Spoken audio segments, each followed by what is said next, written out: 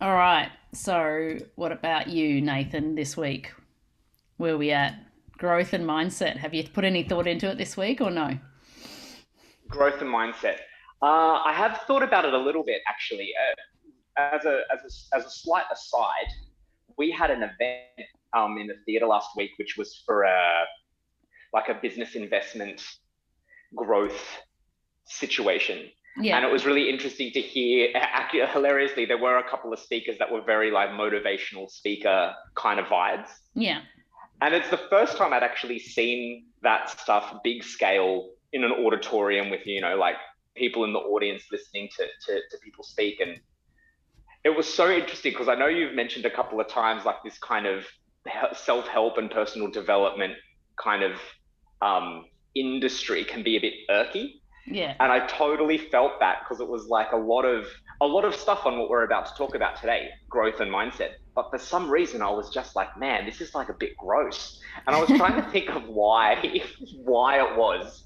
And that was more of my thing at the moment. I think it's kind of like with as usually things that are helpful tend to become popularized. Nothing tends to be unpopular if it doesn't really benefit people or if it's in some way not very helpful. Obviously, like humor and memes aside, but stuff that's kind of, I guess, in a way buzzwordy, like something like growth and mindset. Yeah. There's got to be something to it. So I've been trying to think more on like a local level in terms of my relationship with what that means and kind of what how I feel about it in general. And for me, it was kind of it got all summed up with this experience I had yesterday where I'm about to, or in the process of trying to get involved with NFTs and cryptocurrency. Yeah. And yesterday I spent quite a few hours just trying to register to a website. And it was the most difficult thing that I've had to do in a little while. And I thought to myself, it was so funny because I'm literally just saying, please take my money, but I can't give them my money. Like it's like there's like hurdles at every turn. And by the end of the day, it was kind of like, okay, well, I've got a tiny, tiny thing done, one baby step. Yeah. So have to look at that rather than look at what I perceive to be a tremendous failure and a waste of 7 hours of my life. And that shift of kind of really trying to buck up and just be a little bit more on the positive and putting things like patience at the forefront and putting kind of the reality of this being such a brand new thing to me that of course I don't understand it. Of course I'm not going to be good at it. Of course I'm not going to know how to do it if I'm trying to do it by myself. That for me was the like a really good moment to apply this kind of idea of mindset in terms of okay, so the mindset for me in that particular situation would be why am I trying to pursue this goal? If it's something that I feel like I need to do or it's a chore, then that's probably not going to reap positive fruit because it's going to be riddled with anxiety and a negative approach in terms of, oh, it's something I need to do. But if I maintain the fact that I was approaching it out of curiosity and play, then the idea of failure kind of dissolves into this, oh, okay, wow, I know so much more about it now. It's a lot clearer how complicated it is. Or, okay, now as I dig further underneath these layers, I can kind of now see how far I can take myself and maybe how I need to integrate other people and turn this into a cooperation or a collaboration, like turning it into more of a how can I grow within this really, really difficult like mental situation when there's just this feeling of failure all around me because I was just expecting to get it done. I was expecting it to be so easy, I guess. Yeah. And for me, that's kind of when it came to like a really more of a practical approach to growth and mindset rather than more of the kind of cheap talk about it of like just positive thinking and kind of you know focus on growth and success. Like imagine your best self and move Oh, towards that. And it's like it's great to say those things, and yeah, I get it.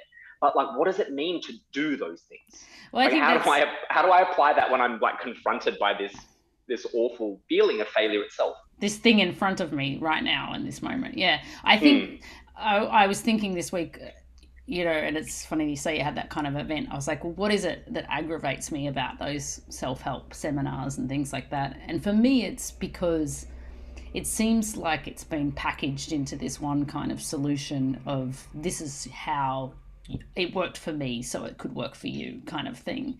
And I just fundamentally don't believe that everybody should be packaging themselves into that bespoke product. I think everybody's the way that you grow and the way that your mindset works might be very different to mine. And I think that just from all of the cultures that I've lived in, from what motivates people to what people are passionate about, is so vast and so different that it really feels foolish to try and package it into one thing. So I think that's really when I talk to people and people might ask me about my mental state or the way that I do things or whatever, it's always, well, this is what works for me. This is not what you should do. I think, you know, what yoga I do might be a different yoga that might be good for you. You might do a different yoga, and this person might like be attracted to a different yoga, and so even within one frame of things, I do yoga. There's multiple. Some people like structure and they like,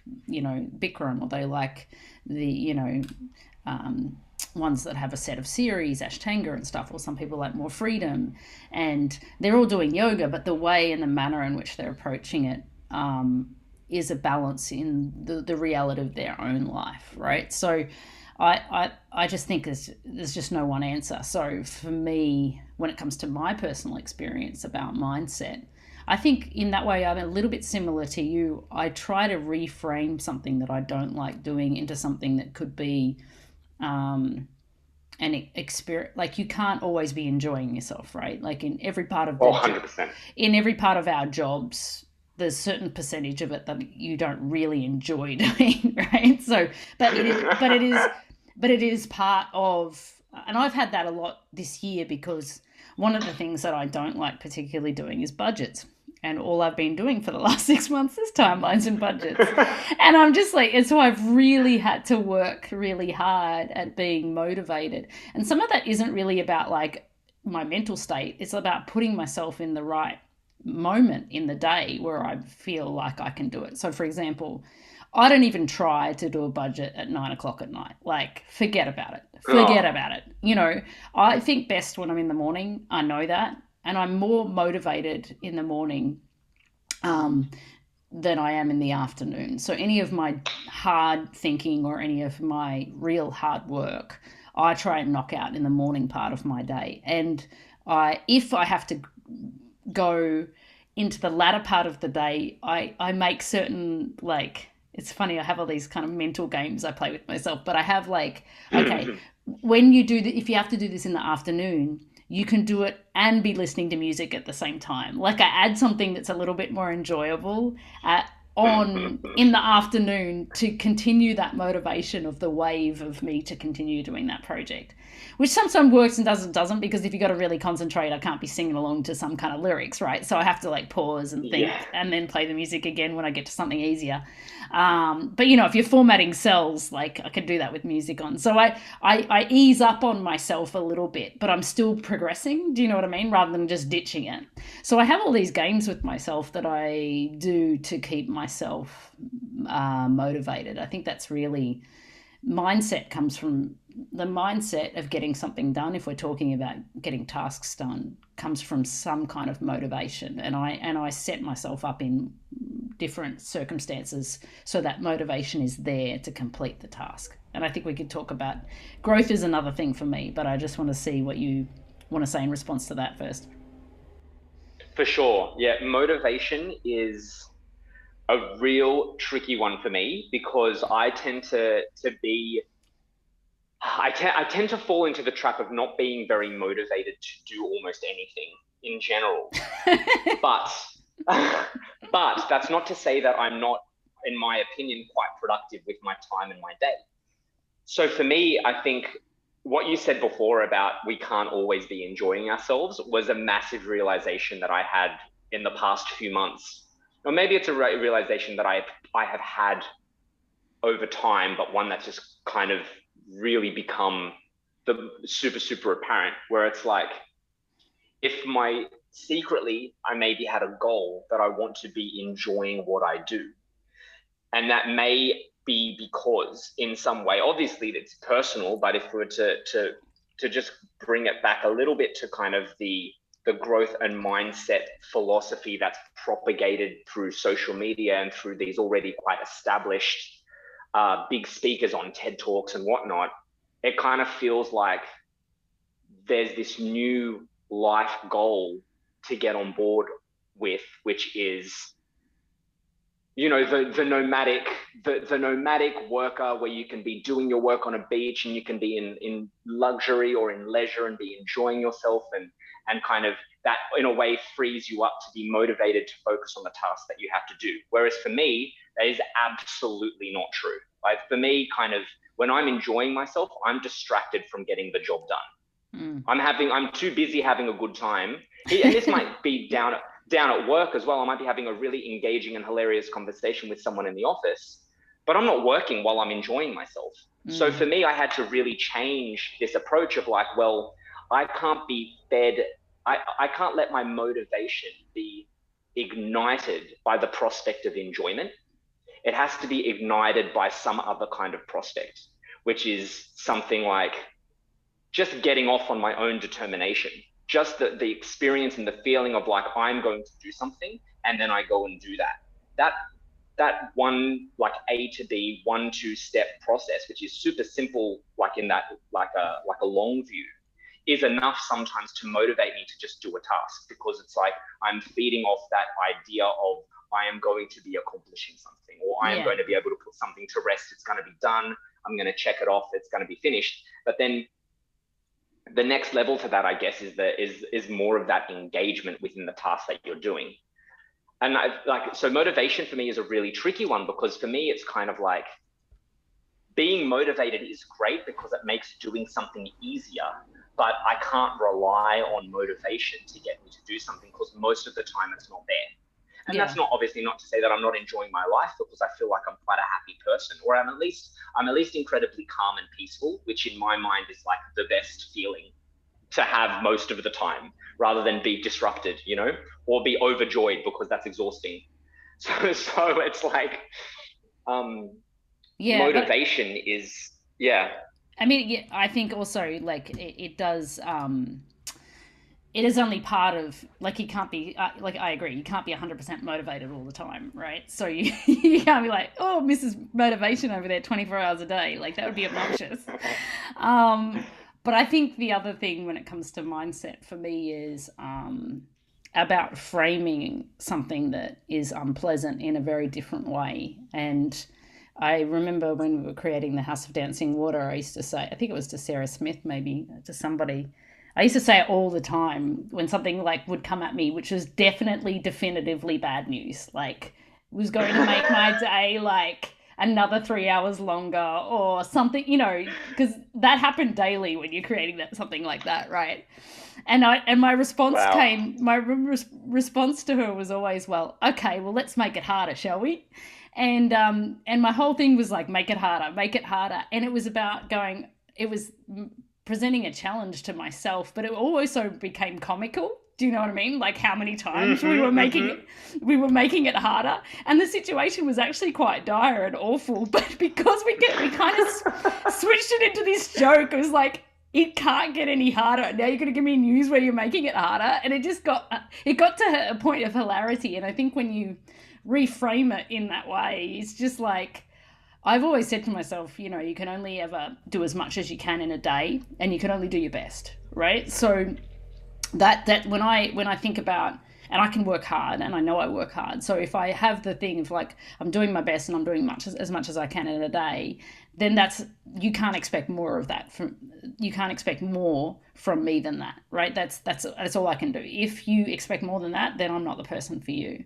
So it's about like keeping myself in check, knowing what I'm capable of, and being satisfied with that, what I'm capable of, and saying, okay, this is my capacity, and you either like that or you don't, and I'm going to frame all the shit that comes at me in a more positive light, so I can manage and deal with it. And I find that I often look in any situation that is negative, I try and I think maybe that's wired in me from my father, because I know that my dad's super optimistic. I'm sure you met him a couple of times, but he's always brought me up to be a very optimistic person. So I often like take a situation and try and switch it into a positive situation. Like you said, like, is this an opportunity for me to grow? Is it an opportunity for me to learn? Am I just making it harder for me and this is funny? You know, whatever it is, I twist it away from however I might feel negatively about it, to make sure I don't sit in that feeling for too long. It's not to say I don't go there, but it's just like I generally try and steer the ship away from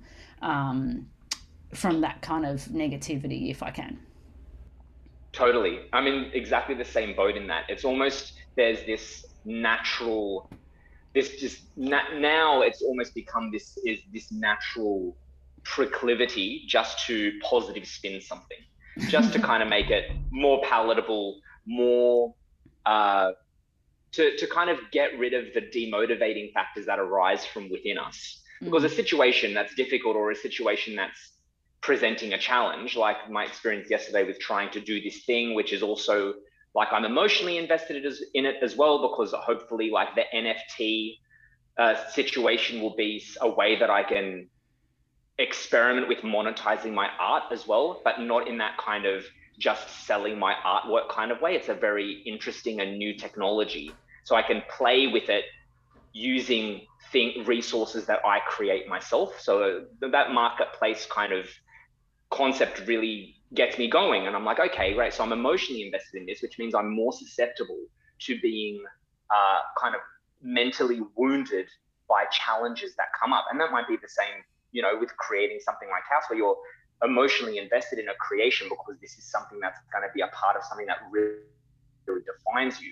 And so when something comes at you that's kind of external factors making something more challenging and more difficult, that is going to always be what it is. But you can flip that internally to be like, how am I making this situation more difficult for myself? What you said there was kind of something that resonated big time for me, because a lot of the time I take that step back and I think to myself, 70% of how I'm feeling is actually me being disappointed because I misprojected a level of expectation. So how about we backpedal that? We reframe this idea and actually look at what's happening in reality and realize that there's no such thing as moving backwards. Like, there's time is only moving forward. We're only moving forward. We're only getting older. We're only learning more things, and kind of being in tune with the natural order of progress, just in terms of things moving on and us growing naturally, and kind of being in line and in tune with that, kind of, for me, is where the mindset comes into. It's like, what I can do is align myself with things that are actually occurring.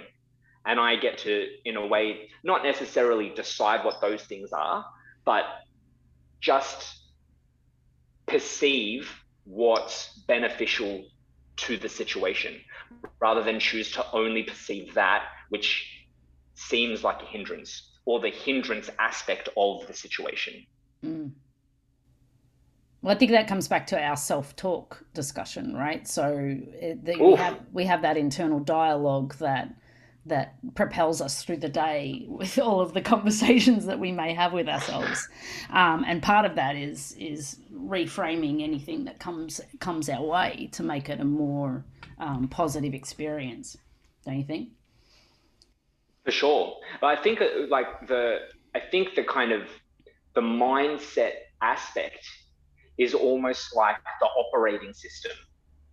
So like the content of the self-talk, or the content of the like emotional or mental reactions that we have is a result to of your situations mindset.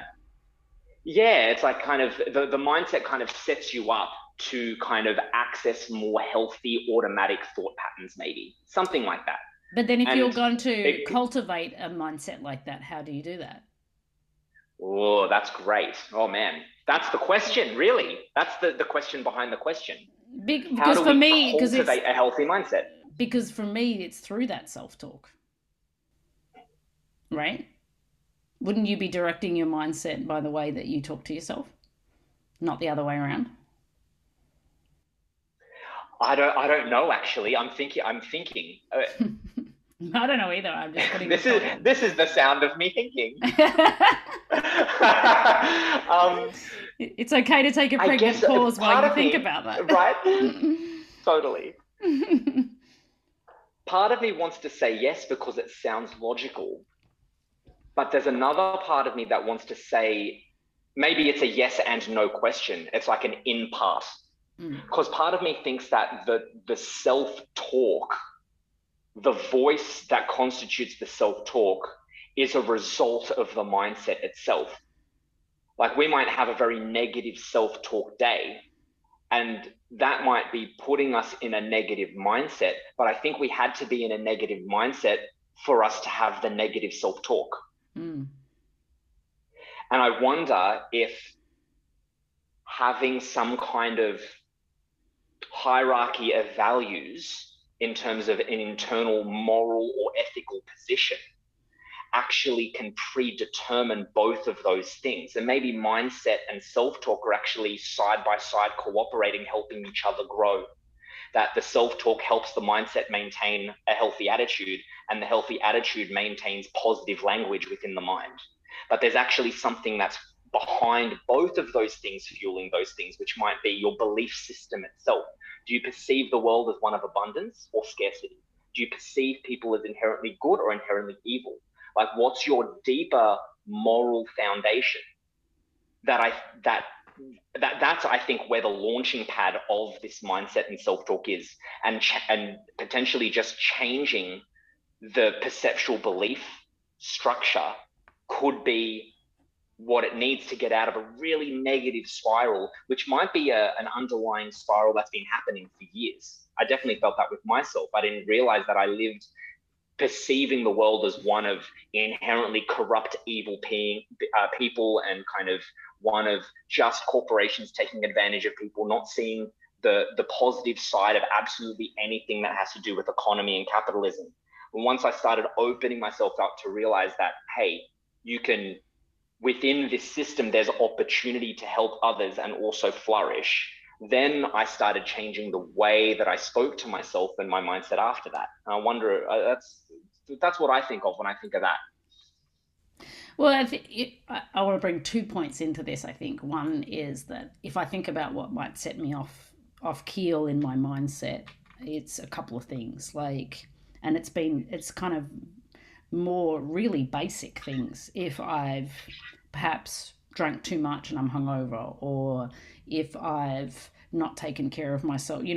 When we spoke about last week about everything that I do that maps myself to be feeling good, right? So, and if I'm not doing that, that changes my mindset, right? And then my talk becomes a little bit more harder. It's a harder hill to climb to get myself back up into that good headspace. So for me, maybe mindset is a little bit more fundamental in just how you're overall taking care of yourself and your body and your mind as a vessel, right? That then gives you the positive state to have a good growth and positive mindset, perhaps, right? But then the second thing I think about is when somebody, and again, I always like to compare it to people, because the criticism comes with, okay, we're fairly healthy, functioning human beings is by ways of scale and scope. But if somebody's suffering from depression, is their mindset dysfunctional? And where does that come from? Right? Because obviously their brain is telling them that things are bad, and there's no way to think themselves out of that or self-talk themselves out of that. So I always ask myself when it comes down to that kind of thing, because I feel like, where's the control there? Do we have any? For sure. I've been listening to some psychology lectures over the past few weeks, and one thing that I heard that I found really a nice, more of a practical perspective on something like the depression as a mental illness, that the illness itself is composed of symptoms. Say you have all of these behavioral attributes that match to the prescribed or the diagnosable illness itself. Yeah. But you don't have to necessarily be diagnosed with this illness in order to have to present some of those symptomatic things. Like you could have depressive tendencies or have kind of days or periods of time where you exhibit a kind of depressant thought cycle or behavioral pattern. But that doesn't necessarily mean that you're technically depressed or you suffer from depression or you have a mental illness per se. And it's like when we talk about things like mental health in general, I've always find that there's this thing of like, it's such a scale that's made up of experiences and behaviors rather than something that defines you in one way, because you're not the same thing you are today than you were yesterday or something like that. And then aside from that, there's also the whole thing of, you know, the argument of the brain and thoughts being almost entirely dictated by the chemicals that the brain produces. And so when you do something like go out and drink, or you have a good party, or you have a really, really good time, that fuels you in the short term. But in the midterm, that is 100% draining, because the brain needs to restore its serotonin levels to a healthy level that's more sustainable. It's like squeezing water out of a sponge. You need to wet the sponge again in order for it to yield the moisture for the next use. Otherwise it dries out, you know? Yeah. So it stagnates and it dries, or it gets squeezed so much that it just withers away. And so it's kind of like, I find it interesting that perspective, because it made me think more about how do my behaviors impact what I think, because it's almost like if I'm already functioning in a way from the position of I'm watching myself, I'm kind of the observer of my life, and I engage with my life, and I kind of make it better or I make it worse. It's like, okay, Nathan's on a journey. How can I help him? That's almost the way that I kind of perceive my existence, that I'm kind of this thing that is helping this body and this mind navigate the kind of lot that I've been given by chance or fate or the divine or whatever.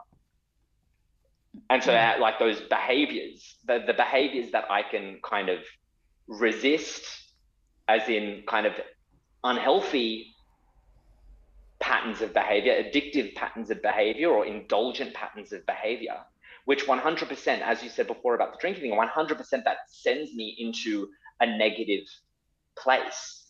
But when I think about why does that send me into a negative place, because it represents as an action me not taking care of myself, say.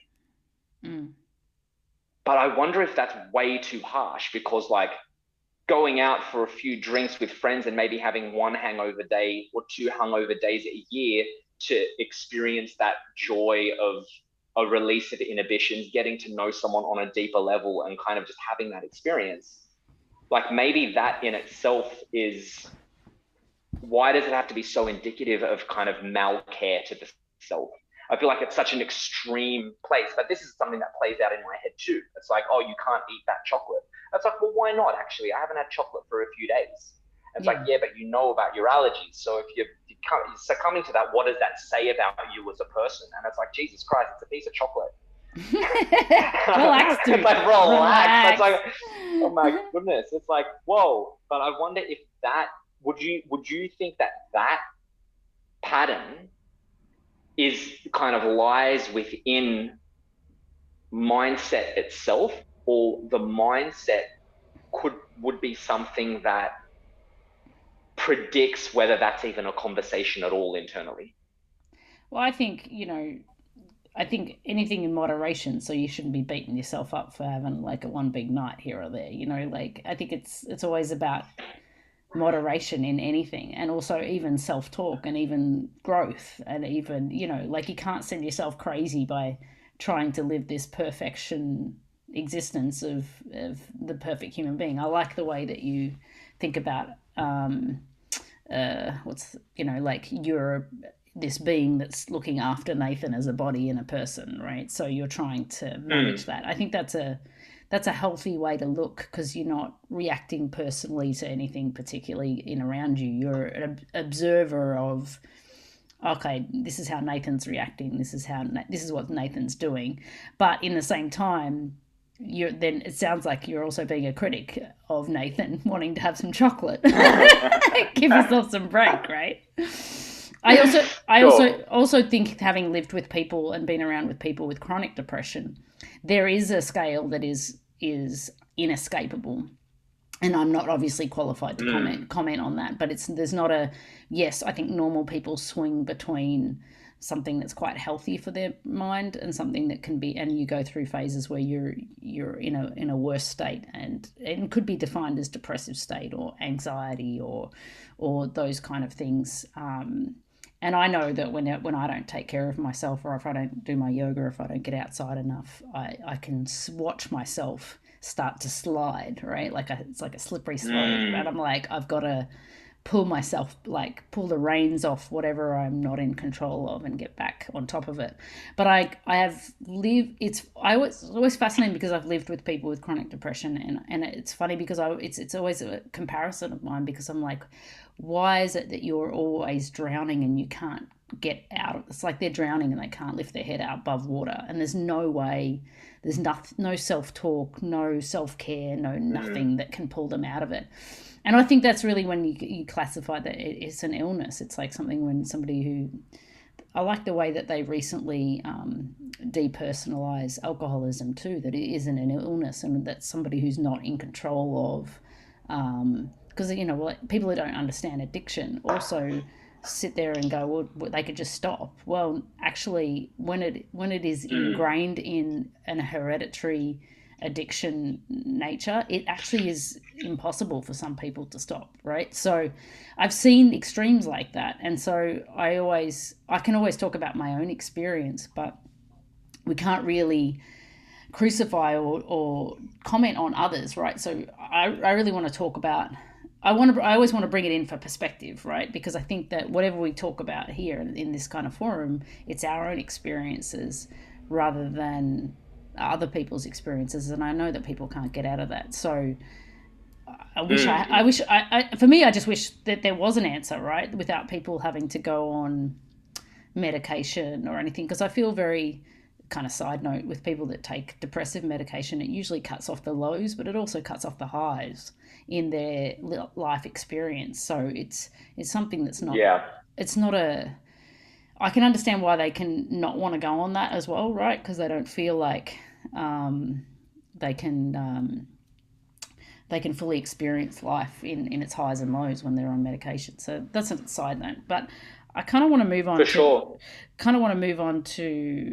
I don't know the answer to mindset in terms of all of that self-talk thing. I think that personally for me, I feel that I manage a good mindset in terms of keeping myself working. So I think that's something that I know how to do very well. What I don't feel, and what I've shifted with in the last few years, and maybe it's because I'm getting older, is this idea of growth. I don't like the idea of growth at all. And what is growth, and what are we growing? What are we growing? What are we growing to? You know, like there's this idea that everybody has to be this biggest and best expression of themselves. But I think if you approach life in a certain way, it's not about growing. I would probably prefer to say evolve rather than grow, because some things, when you're evolving, you're getting rid of some of things. You're dropping away stuff rather than adding to and piling on top of. Do you know what I mean? 100%. Yeah. This I love this angle, because we have the same idea in terms of, it's not actually growth. Like, it's not actually becoming something more. It's more of a reductionistic approach. You would say evolve, and I would say refine. Like, it's a refining process. Like when you refine like a material down to its, like cutting a diamond or something like that. It's kind of, getting rid of and edging around something, etching something, kind of finding its natural best and kind of helping it on its way to get there in some way. Yeah. So I would think maybe growth in a similar way in terms of it's you dropping things away. And I guess so many other words come into mind, like growing versus learning. Yeah. And and then also like knowledge retention. Like, what is it? You learn and you know new things, but you don't retain them, but they do affect your kind of overall development in some way on a subconscious level. So I've been trying to think less about kind of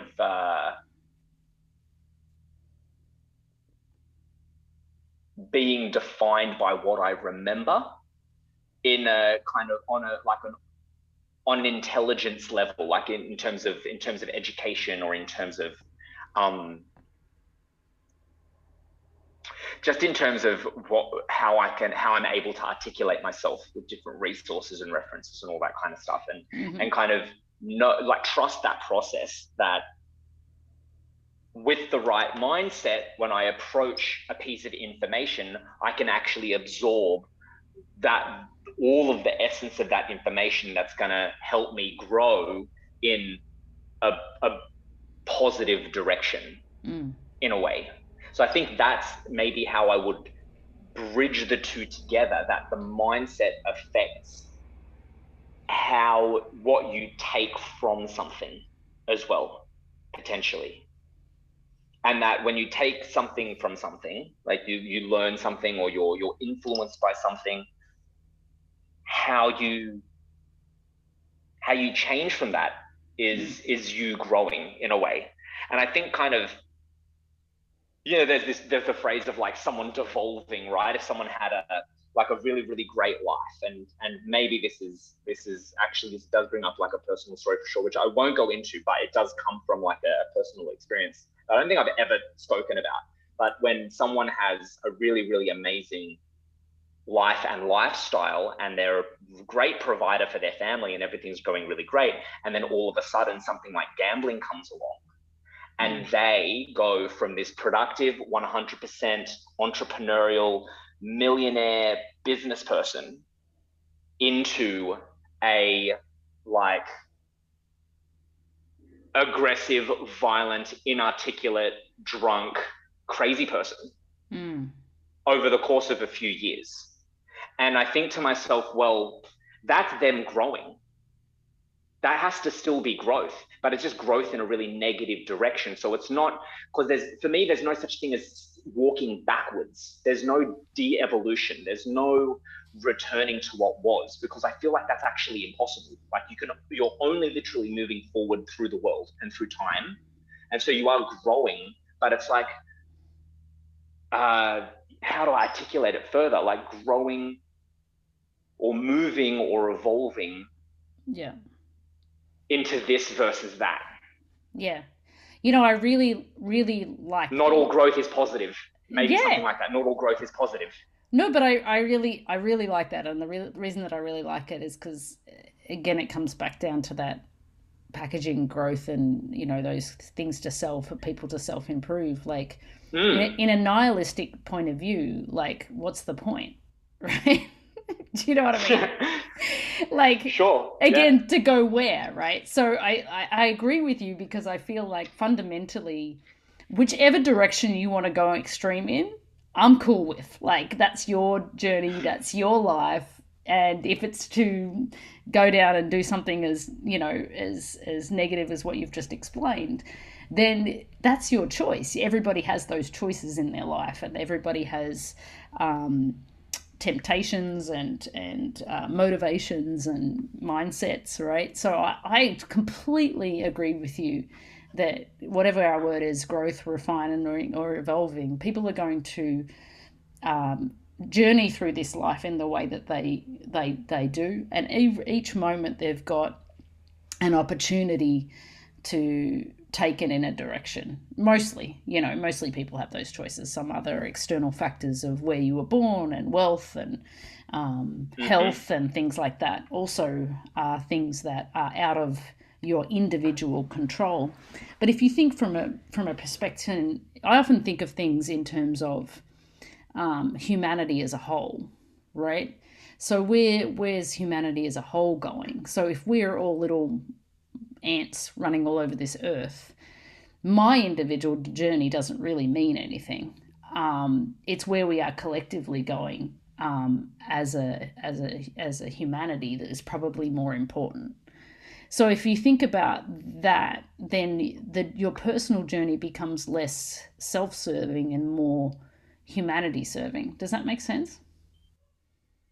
It does. It does on one level, I think.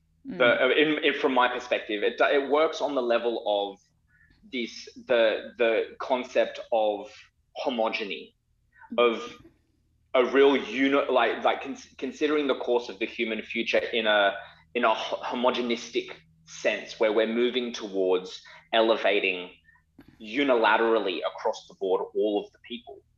Whereas my perspective would, and I believe that as well, in terms of like things, not your journey when you shift to the mindset of how do I backtrack. The question for me would be, how do I represent the human race? Like if I were to be abducted by aliens and I get interviewed by them and being like, what the fuck are you guys all about? What are you doing? Like I would be the spokesperson for all of humanity. And it's like, well, what kind of spokesperson do I want to be for humanity? I would say things like, oh, we're really kind to one another. We help each other. I would say things like, I'm really focused on maximizing all of the tools at my disposal to create something new. I really love collaborating with people because it's how we kind of create a third mind that kind of thinks on its own, whether that's a romantic relationship or a business venture. Like I think of all these amazing qualities that we all have, and I project those qualities in my actions. And I think that personal kind of, and I wouldn't even call it selfish, because it does come from that idea of like, I'm a representative of the human being here. Like I have to set an example. Sure, I have to, so for me, it's like, yeah, sure, it's about the human race and about where we're all going. But I think that unless there's a perceptual change where an individual says to themselves, sure, I'm an individual, but also I represent an idea, that there can't be any kind of cooperative growth on a large scale. Because there's so lot, if we just keep submitting to different things like ideologies or political parties or religious concepts, we're eliminating ourselves as individuals and not working on the kind of reason that we're choosing those things or moving towards our own personal growth as well. True. The two things I'd say to that is one that just popped up with what you were saying there. I feel like I think it was like one of my yoga teachers, or is it in the Course of Miracles? I don't know.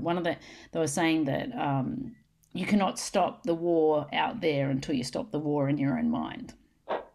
And I really love that sentence, because I often, like, when you're judging other people or whatever, you're at war with yourself, really, essentially. And unless you can't pass any judgment until your own mind is clear. So I feel like I get that. The second thing I kind of want to say is that perhaps the difference that I feel is, because now I'm in my early 40s and I feel like a shift is made. And I'm not to say that I'm going along with homogenizing and going with the flow with everybody. It's become distinctly more important for me to take what I've learned, say, if I talk about work-wise, take what I've learned and feed that into people that could take that and be better at me than what I did when I, say, was a production stage manager or whatever. I have this need to not necessarily grow myself, but give it out. And that then becomes perhaps a legacy, right, of being able to help other people up, give them a leg up, and their success is my success. Your success in what you've been doing, I feel really proud of because I know I was part of that path, you know?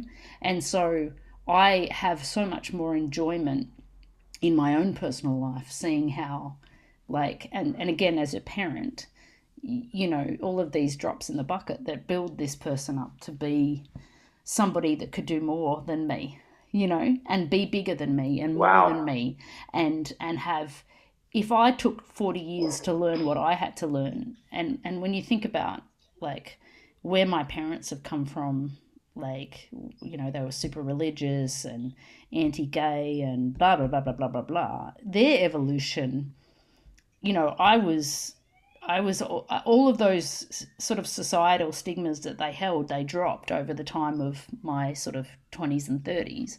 And I had already dropped them by the time I was like, when I first entered the arts, because I'm surrounded by these wonderful people and these eclectic, but, you know, so I feel like every generation sheds stuff, and every generation,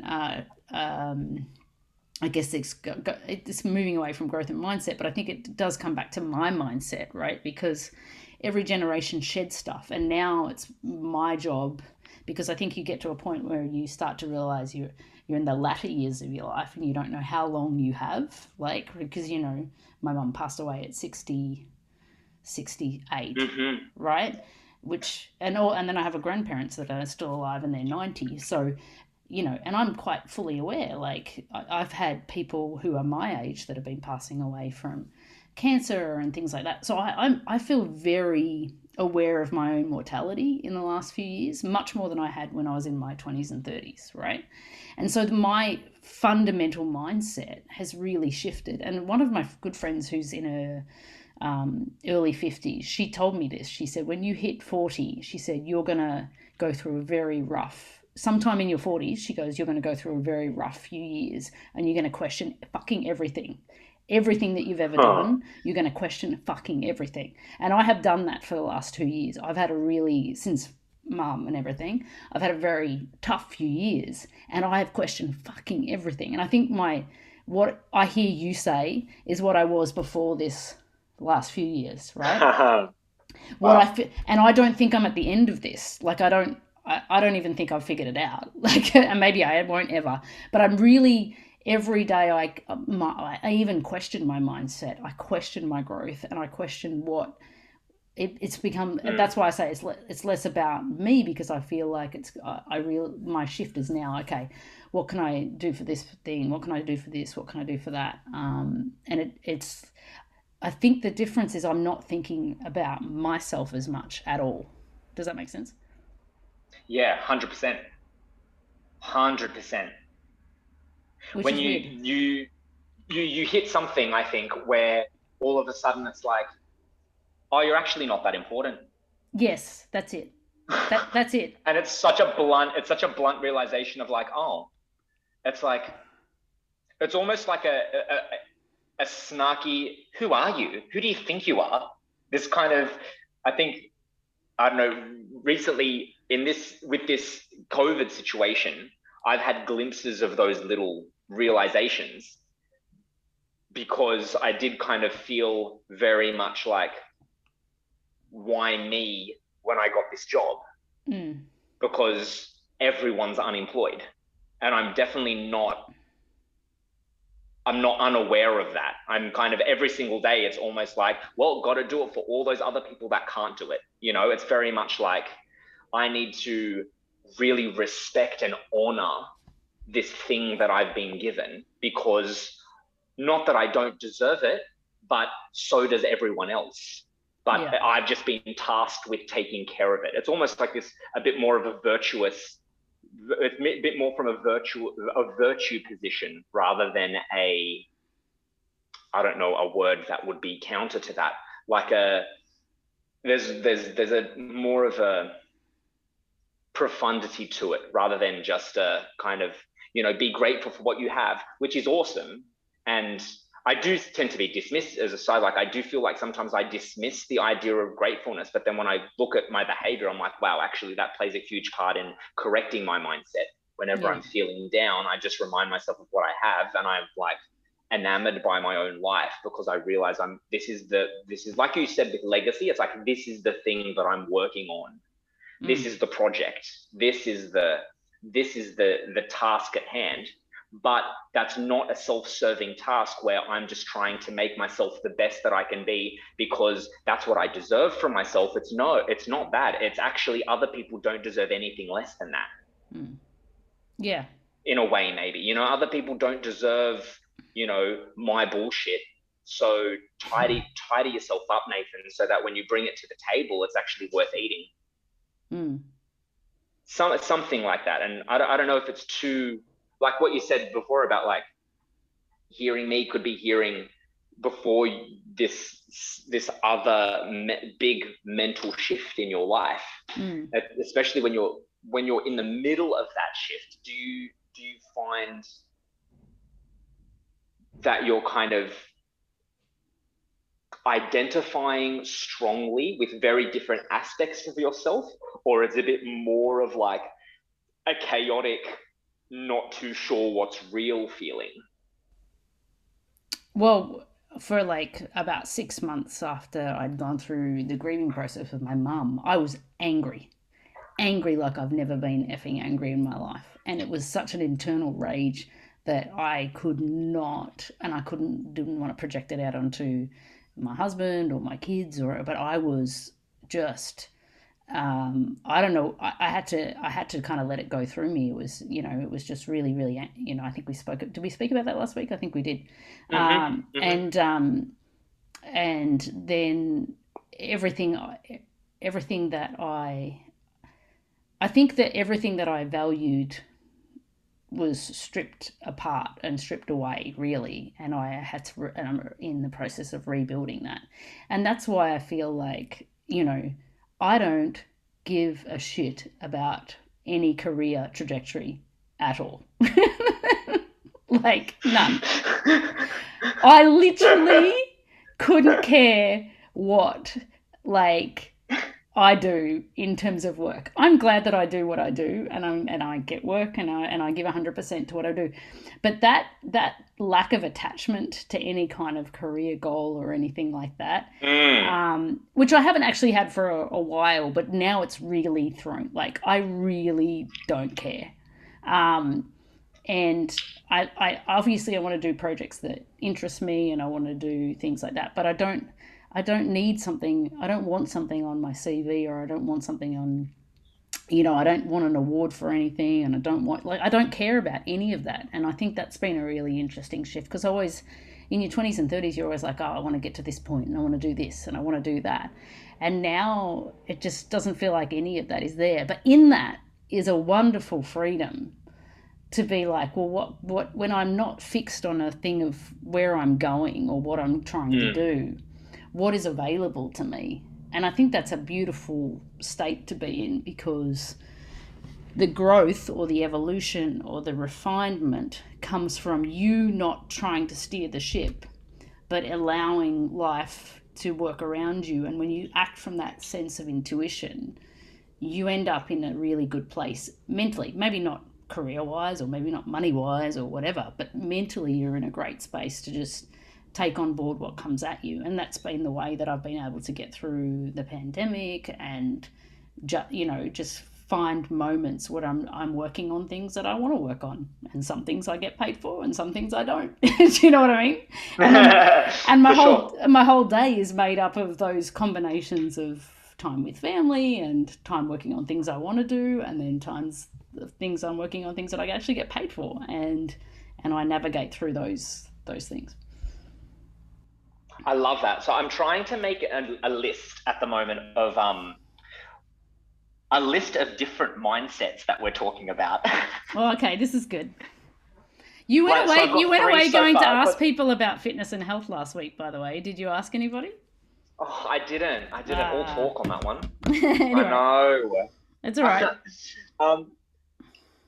Because you say things and I catch them and I'm like, oh, need to like write that down. And obviously there's like moderation as one. So I would say like moderation being a mindset. The other one from like abundance versus scarcity. Like, is it a land of opportunity, or is it a land where we just walk into something to be slewn. Yeah. Or it's like what you said just then of this idea of what's available to me, like what can I cultivate, what can I create.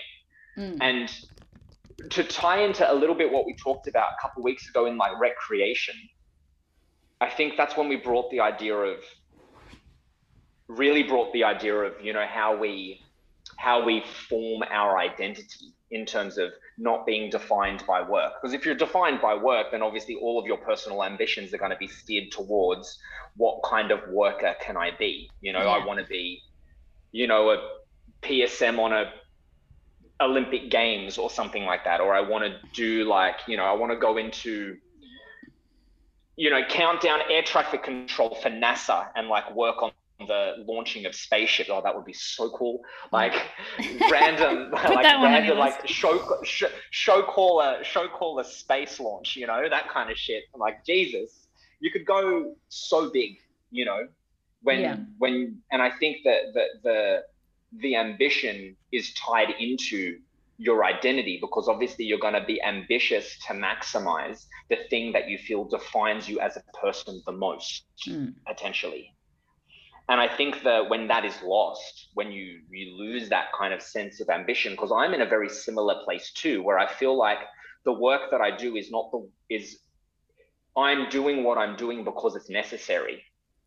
Yeah. And not necessary just for me, or necessary for other people, or necessary for the society, but it's almost like, I think when I had this moment where the main teaching of karma yoga within the Bhagavad Gita like hit me like a ton of bricks, and I don't know what happened that led to a kind of really deep embodiment of the realization of the teaching, but all I know right now is that there's this sense of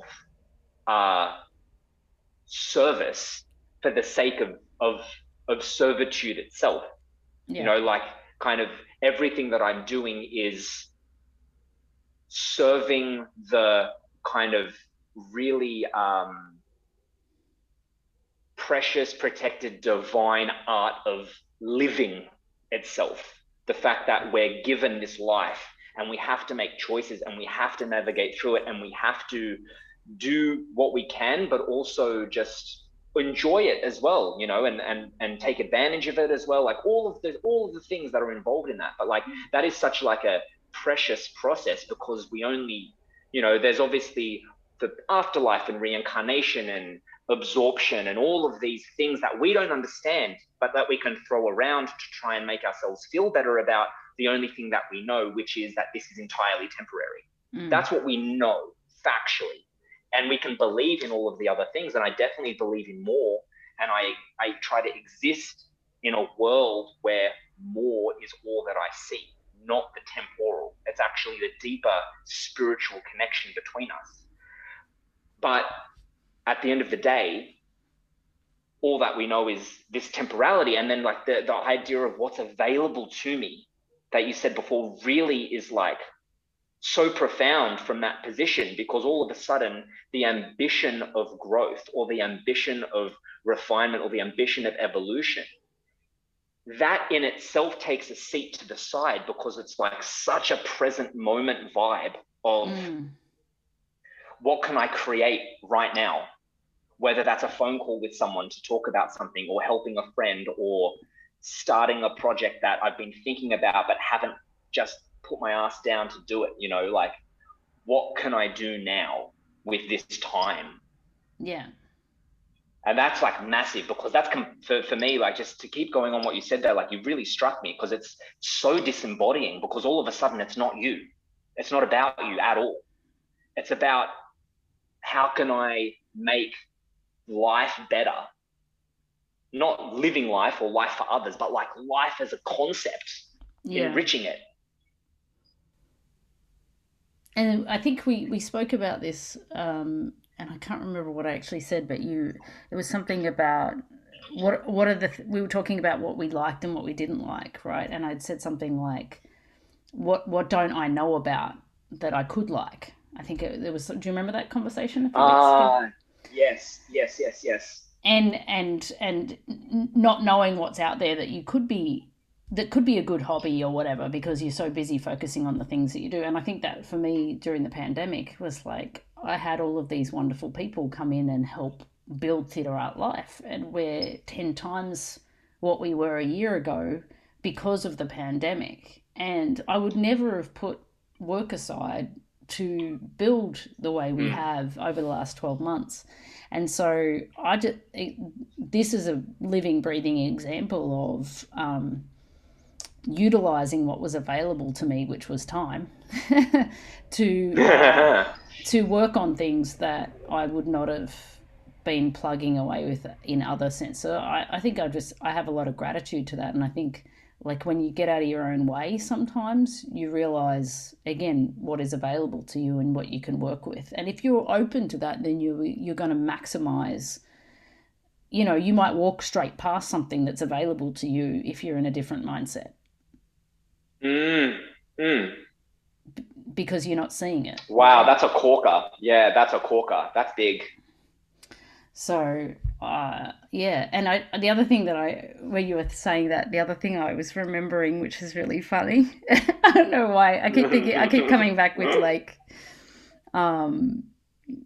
creation stories, House Dancing Water. But like, there was this thing that Matthew Destin and I used to do, because, you know, sometimes in that early creation things would get like really like chaos, you know, and I still do it to this day mentally. I tell myself, I don't know if I've brought this up in any of our conversations before, but maybe I have, but like Matthew and I came up with the concept of like Google Earth, and you know Google Earth, right? Where you zoom. So, you know, you Google where you are and you can see your house like on Google Earth, where you know you can zoom in on where your house is, and within a few clicks you can zoom out and you're looking at the world, right? Yeah. And so we used to be like, when things got really ridiculous in Belgium and whatever, Matthew and Jessner would turn around just like Google Earth, zoom, because when you zoom out and in my mind, I think I've done this in yoga meditations too. Like, you go from your room to the building, to the city, to the country, to the world, and you look back at yourself from that perspective, and it puts things into perspective for you. And takes you out of that intense moment. And Matthew, Jess, and I used to do that all the time when things were bad, because we were like, let's just Google Earth this, take a step back. We're really not saving lives here. Like, and it's a nice mental game for me that I do every once in a while when I feel like, you know, my mindset's rocked and I'm not in a space where I'm feeling in control. If I zoom out, Google Earth it, then I immediately feel a bit more at peace about things, you know. For sure. It's such a grounding thing too. Like, and it almost feels like if you watch the X-Men movies, I'm assuming. Which ones? Maybe here or there. Yeah. Like, just thinking of that when he goes into that Cerebro room and puts the helmet on, and he can like see all of the normals and all of the mutants, and they're two different colors. And obviously, like, you know, this idea of like when you zoom out and you can see who you are, and you see like the vastness of the human race. I just have this idea of like, if you seeing yourself as like this kind of like ball of light, because you're doing a great job. You know, you're really trying to help people. You're really trying to do the right thing. You're really motivated to kind of be good, whatever that may be, right? And then you just see that everyone else is the same color as you, because that's what kind of everyone is just trying to do in their own way. And obviously, like, ways are different, and that's when we get all of this conflict, and all of a sudden it's like, woof, people have very different approaches to achieving what they think is the good, or what does the good mean to them. Just a little thought experiment. No, but it's also, my dad always used to say, you know, there's a lot of good people in the world, you just don't hear about them. And I think and negativity can be very loud in social media and in the media generally. That's why I really like Gary Vee, because he's not you can only take so much of him because he's like a bit intense. But one of the things that always resonated with me is like if you're one of the good people, you've got to be loud. Like I want more good people to be loud, and I want people to post on their Instagrams about things, not in a cheesy way, but to be more like, okay, there's good things happening. And so I think you can in terms of mindset at a very, very basic level, you can curate your experience online to be a positive one. You know, like you can choose who you follow, you can choose what information comes your way, you can control, because a lot of people say that, you know, there's all of that shit on social media dictating, but it all comes down to the user. It's always about you, how you engage and how you participate in those things that are available to you. And you can do that in a positive way if you choose to, which all stacks up to, you know, again, what's available to you. There's everything available to you, but unfortunately algorithms are going to take you down a path if you don't control it, right? Yeah, well, 100%. But also that's really interesting because yes, there's the perspective of, you know, it's almost entirely user. It's almost entirely comes down to the user and how they engage with it. But at the same time, I feel like that in itself is that in itself is a particular mindset, because I think entailed within that is that idea of I am something whole that is coming in to participate in something that is a number of wholes that are fragmented, you know, into different kinds of communities and types of people and attitudes and mentalities and la la la. Whereas I think we're similar in that mindset where we bring ourselves to something and we're already, you know, on the way to being complete, but we're almost kind of intact. But I would argue that I don't think I won't say that. I don't think that everyone naturally has that idea of I am who I am. I think a lot of people think that they are or perceive who they are in relationship, directly in relationship or as a result of the community that they're within. So it's like, if I don't share all of these negative attitudes, then I'm not a Christian, you know, just to say something silly. But like, if I don't share all of these like hateful or terrible perspectives, then I'm not part of that group. Then I can't call myself that thing. And that's the thing that I want to call myself.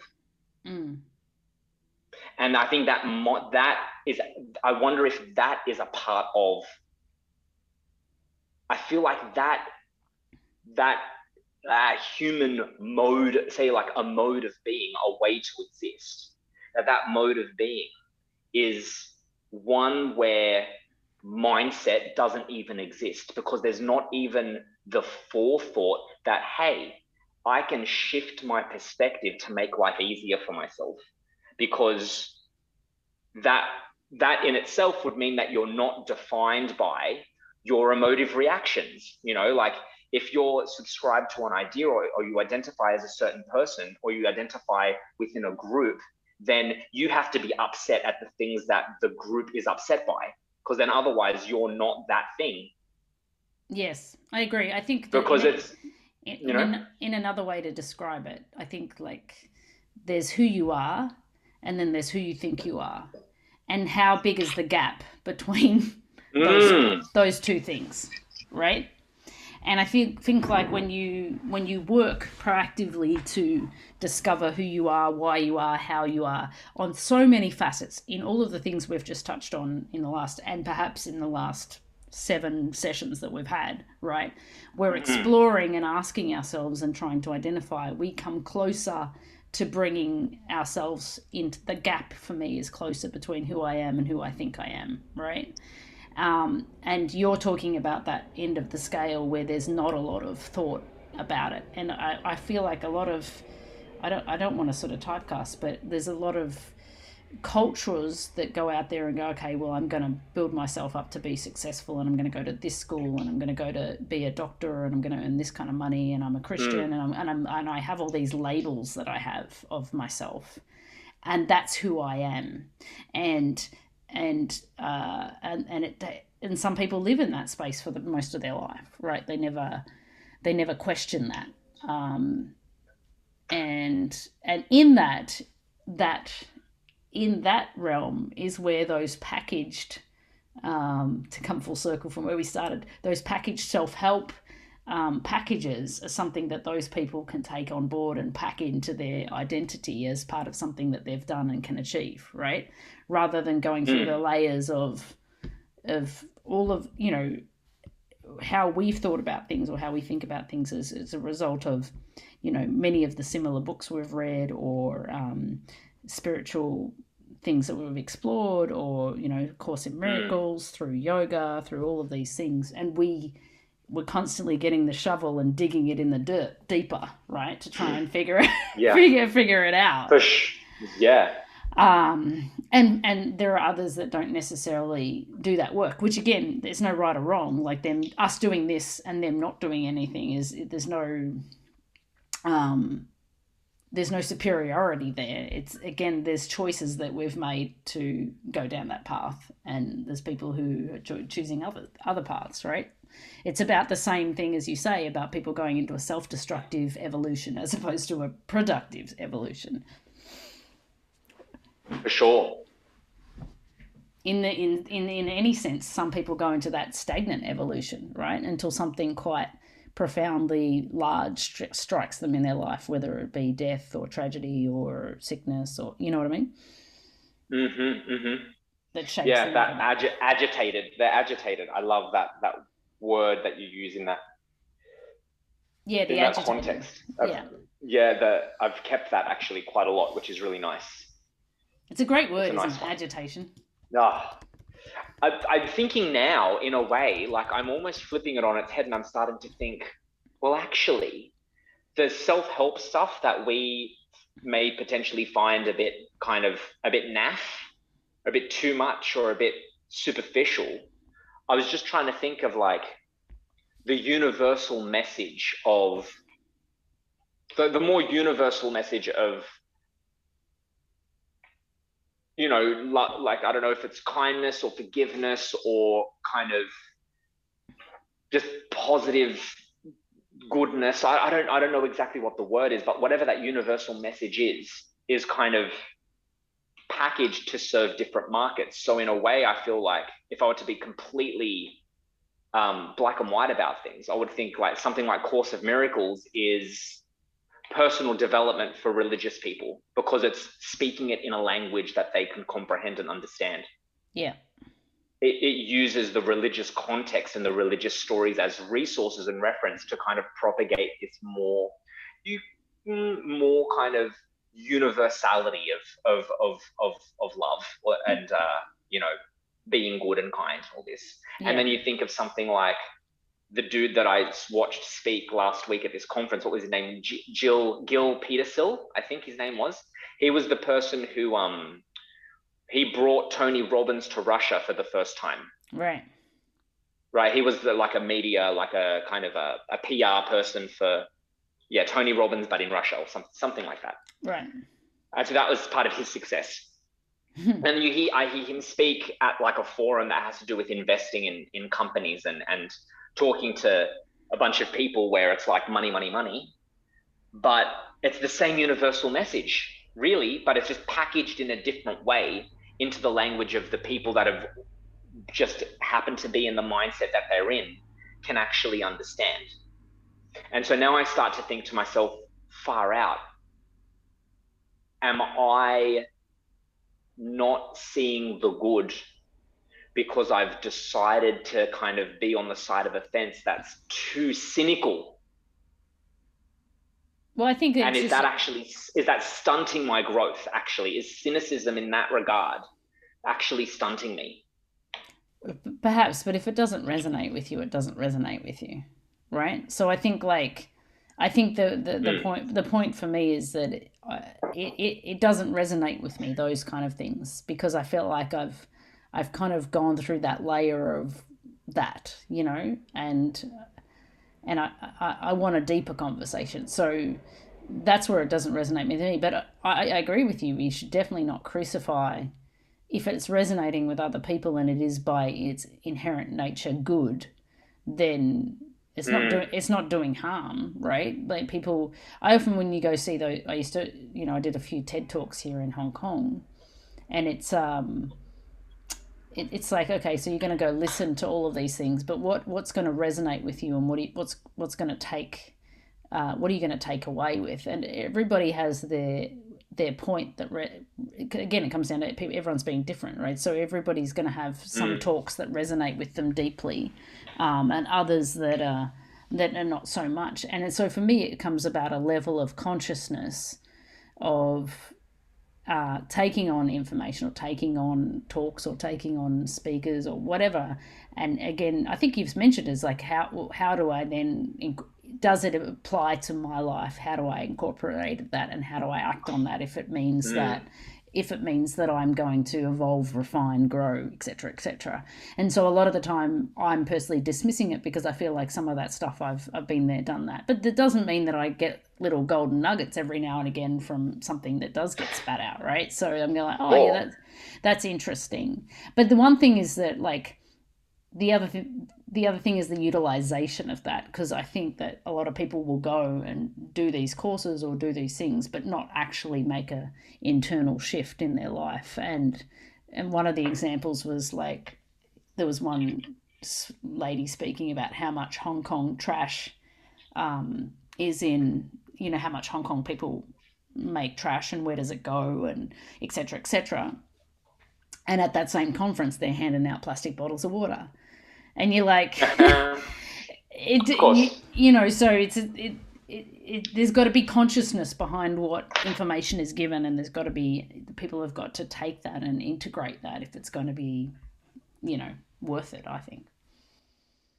Yeah, otherwise it's almost just then it becomes that thing where it's a lip service, it becomes like it's just saying it because it's the buzz thing that's surrounding the topic, For me, always it's like the integration is also kind of the individualization. Like, we simultaneously say something like we all have to be environmentally conscious, but then we at the same time say everyone is an individual and has their own, methods and opinions and perspectives.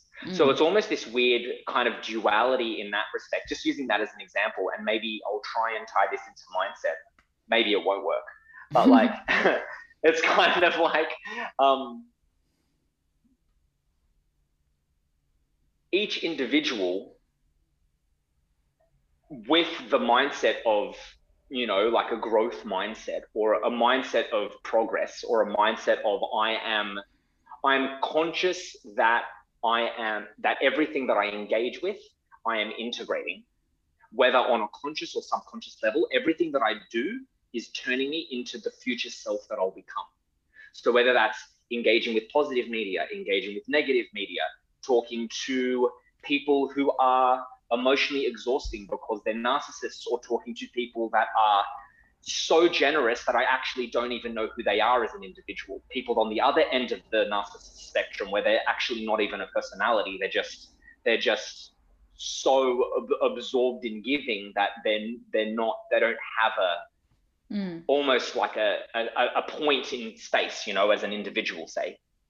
So it's kind of, I understand that I'm engaging with all these people and having all these conversations and engaged in my work and my activities and all these things, and with this mindset of like everything I do contributes to who I'm becoming in the future, then, I'm a bit more open to seeing the things that will kind of serve the process, and kind of make it joyful, make it as hard as it needs to be, but no harder, like no added strain, because it's definitely a difficult journey. We all, have to go through intense things as we grow older to become, the people that we become. We have to go through really terrible things, like really tough times.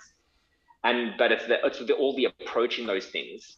And with something like, say, environmentalism as an example, it's like, I don't always recycle, but I also don't buy anything.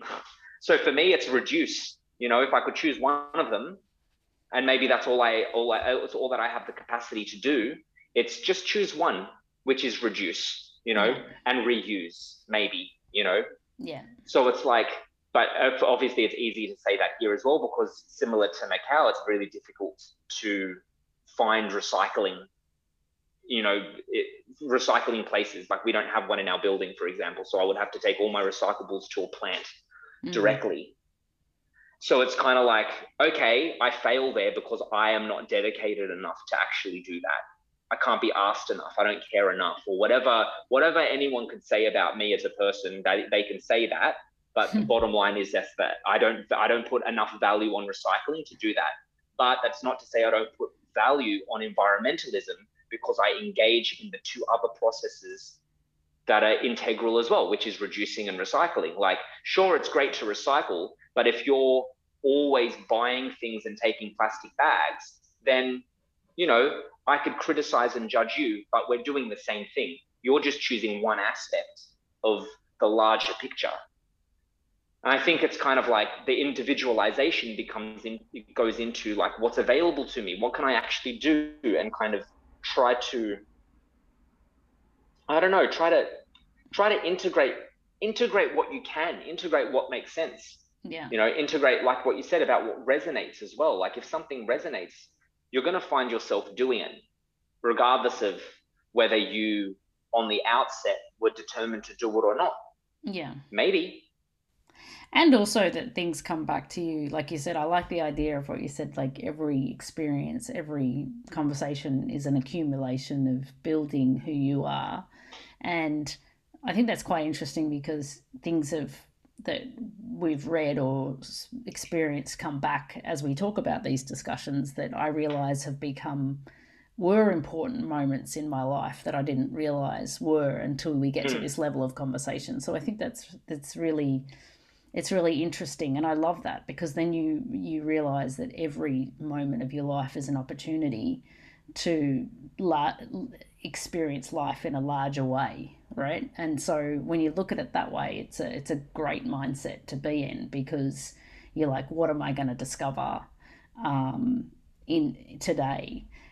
The balance that I have with that is that I think the more that you start to refine, the more that you don't want to do. And so there's this balance of like, well, I could go into the city and meet with those people, but I don't really want to, because I don't think it's going to be very productive. So there's that kind of like, I find that I was always open to anything and everything earlier on in my life, but the older I get, the less likely I am to put myself in situations where anything could happen. And I have to constantly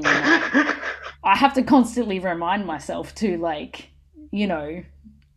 go to that thing and go, because I never regret it when I do.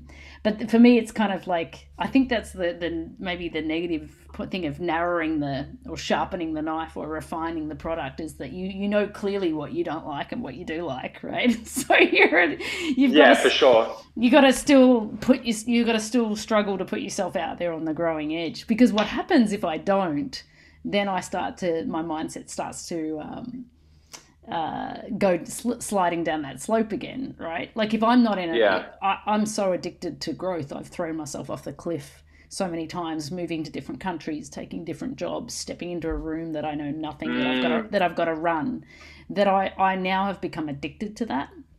And so if I don't have some kind of growth in my life, I get really agitated, and I know that about myself. So for me, that's in terms of mindset, it's always that balance for me. It's about like being on the growing edge, but not so growing that I'm stressed out, and not so growing that I'm not serving myself and taking care of myself, and opening myself up to opportunities to make sure I'm not playing it safe, but also knowing now as I'm refining that there's certain things I definitely don't want to do. So all of that's happening in any given day, right? Just while you're casually sipping a latte in a beautiful park, this chaos is whirling. I told you I have lots of conversations with myself, dude. Like that. I love it. It's so good though. But like, I think it's one thing that I've started doing here, which is what you were saying before about when we start to think it's like, oh, you're not that important, and like a bit more in service of those around you somewhat. I kind of I'm starting to think that in terms of when there are kind of social things that happen. Obviously, super like can't believe that we're able to do certain social things here when certain parts of the world are still over a year now, and it's like still in this place. It's just mind blowing, right? Yeah. But when there are these social moments, the thing that I've been saying to myself to motivate his motivation again, because I feel similarly, I'm like, well, what am I going to achieve going to the pub? What are we going to do? What are we going to create? How is this going to serve me or my future or blah, blah, blah. But then I just say to myself, oh, do you really have anything better to do? And the answer is no. And it's like, I could work on my art, but it's like, yeah, but I'm always working on my art. Yeah. It's like, oh, I could read a book. Yeah, but you're always reading. It's like, oh, I could do this or that. It's like, yeah, but you're doing that all of the other times that you're not doing anything else. So really, just go and do it. And it's kind of been a bit refreshing because it's been kind of kicking me in the ass to say, in a way, like, your time is only valuable when you give it to other people. Because if you're not sharing it, you're hoarding it. And I am not a hoarder. That's kind of the mind, the chain of thoughts that kind of runs through my mind, where it's like, you know what, share it with others, give it to other people. Because as well, it's this thing of, if I feel like I have this thing to share, which is the only thing I really have to give people is my perspective, just this is how I perceive the world. And I feel like it's, the fact that we think that what we have to say is so valuable that we've actually decided to start a little project and a podcast means that it's something worth talking about. And you can take that to anywhere. You can take that to a mall. You can take that to I was playing a poker night last night, and I'm terrible at poker and I don't really like poker, but I was invited. So I was like, oh, I'll just take this thing that I am to that environment and just see how it goes, because what else am I doing? It's been a nice shift, because for me, I've been so precious about my time in the past that it's kind of turned into this really, it's nice because it's a project and I'm working on it, and it's evolving, and me as a person, I'm growing. But then it's almost like there's, like you said, that balance of like theory and practical exams. Yeah. There's the field research, there's the talking to more people to understand more people, but also not in like a Darwinian scientific way. It is genuinely going out there just to enjoy the company of others, especially people that might be completely different to who I am in terms of the way that they think. Do you consider yourself an introvert or an extrovert? Before you answer that question, I heard a good definition the other day, which I really, really liked. I felt like this is a good definition. Let's hear it. An introvert is a person that in social environments, after a social environment, feels depleted. An extrovert is somebody after a social environment feels completed. Ooh. And so I probably, so if I was to say in that definition, I'm definitively an introvert, because I always feel exhausted after social. I enjoy it. I enjoy being social. I like going out. I like partying. I like whatever. But I do feel depleted. That does not fill me up. So now, are you an introvert or an extrovert?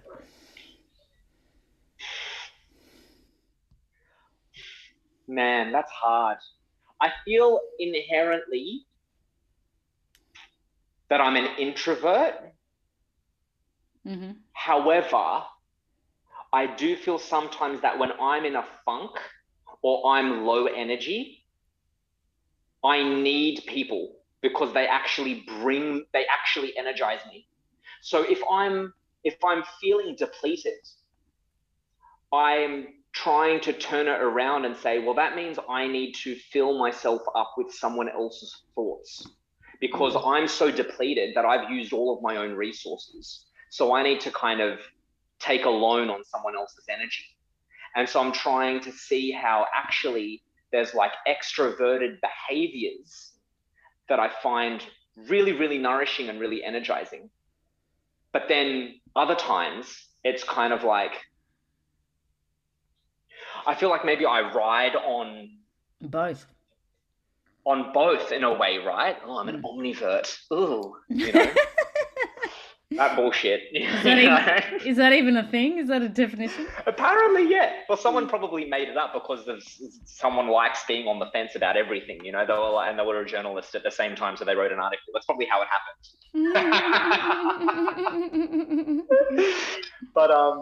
But no, yeah, apparently. But I don't know. It's such a tricky thing because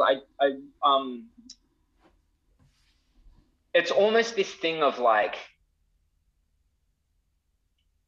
similar to what I was saying before about with depressive tendencies. It's like there's just these categories that we have are just determined by a pattern of behavior. And it's kind of like, I don't know if I have enough of a pattern of behavior to be categorized.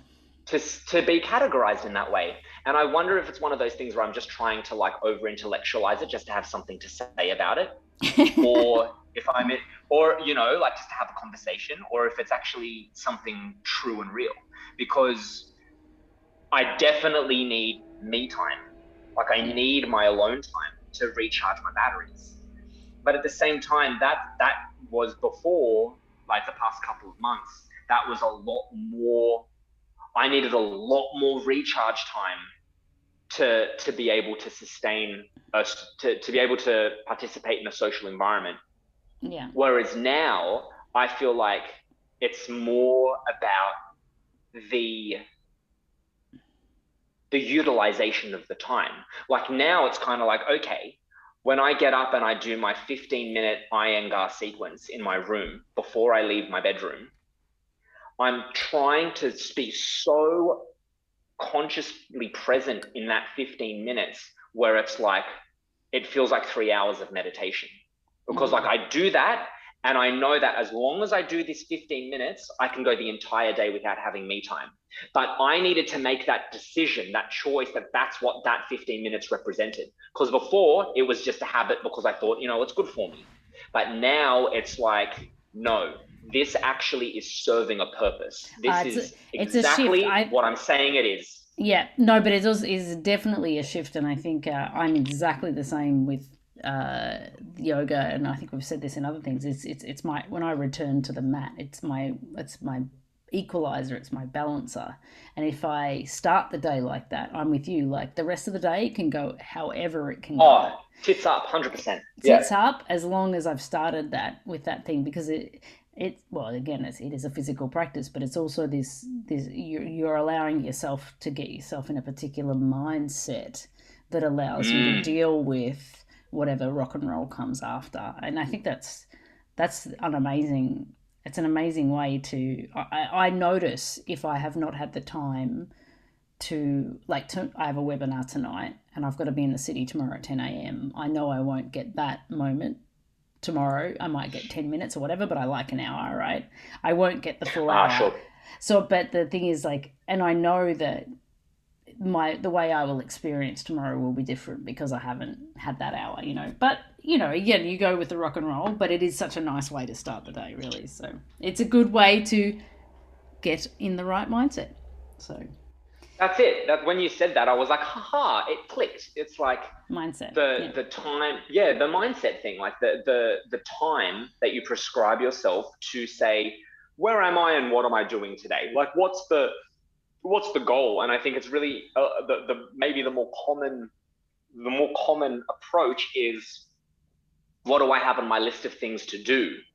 But it's like, for me, that's so easy. It's a bit of a novice practice, you know, to be a bit snarky about it, because it feels like, well, I'm going to get done the things I'm going to get done anyway. It's more about, how do I want to get them done? Do I want to feel like the day's a struggle, or do I want to feel like the day is this really cool, enjoyable learning experience? Yeah. And it's like, before, I was worried that unless I wrote down the things, I wouldn't get them done, because my issue before was with discipline. But now I don't really have such a problem with discipline anymore, and I'm quite a disciplined person, or at least I know that I can trust my future self to take care of the things that my present self wants to be taken care of when they become available. And I trust, and when I'm in my present self, I know and thank my past self for putting certain things in place to make this easier.